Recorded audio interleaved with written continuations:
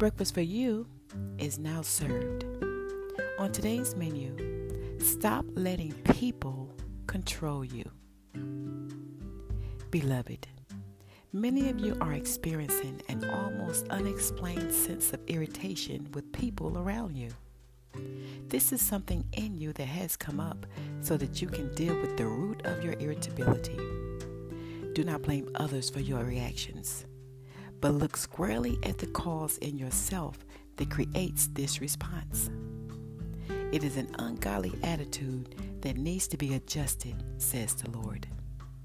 Ask me, and I will give you wisdom and help you overcome. But you must simply stop letting people control you as if you were a puppet on a string.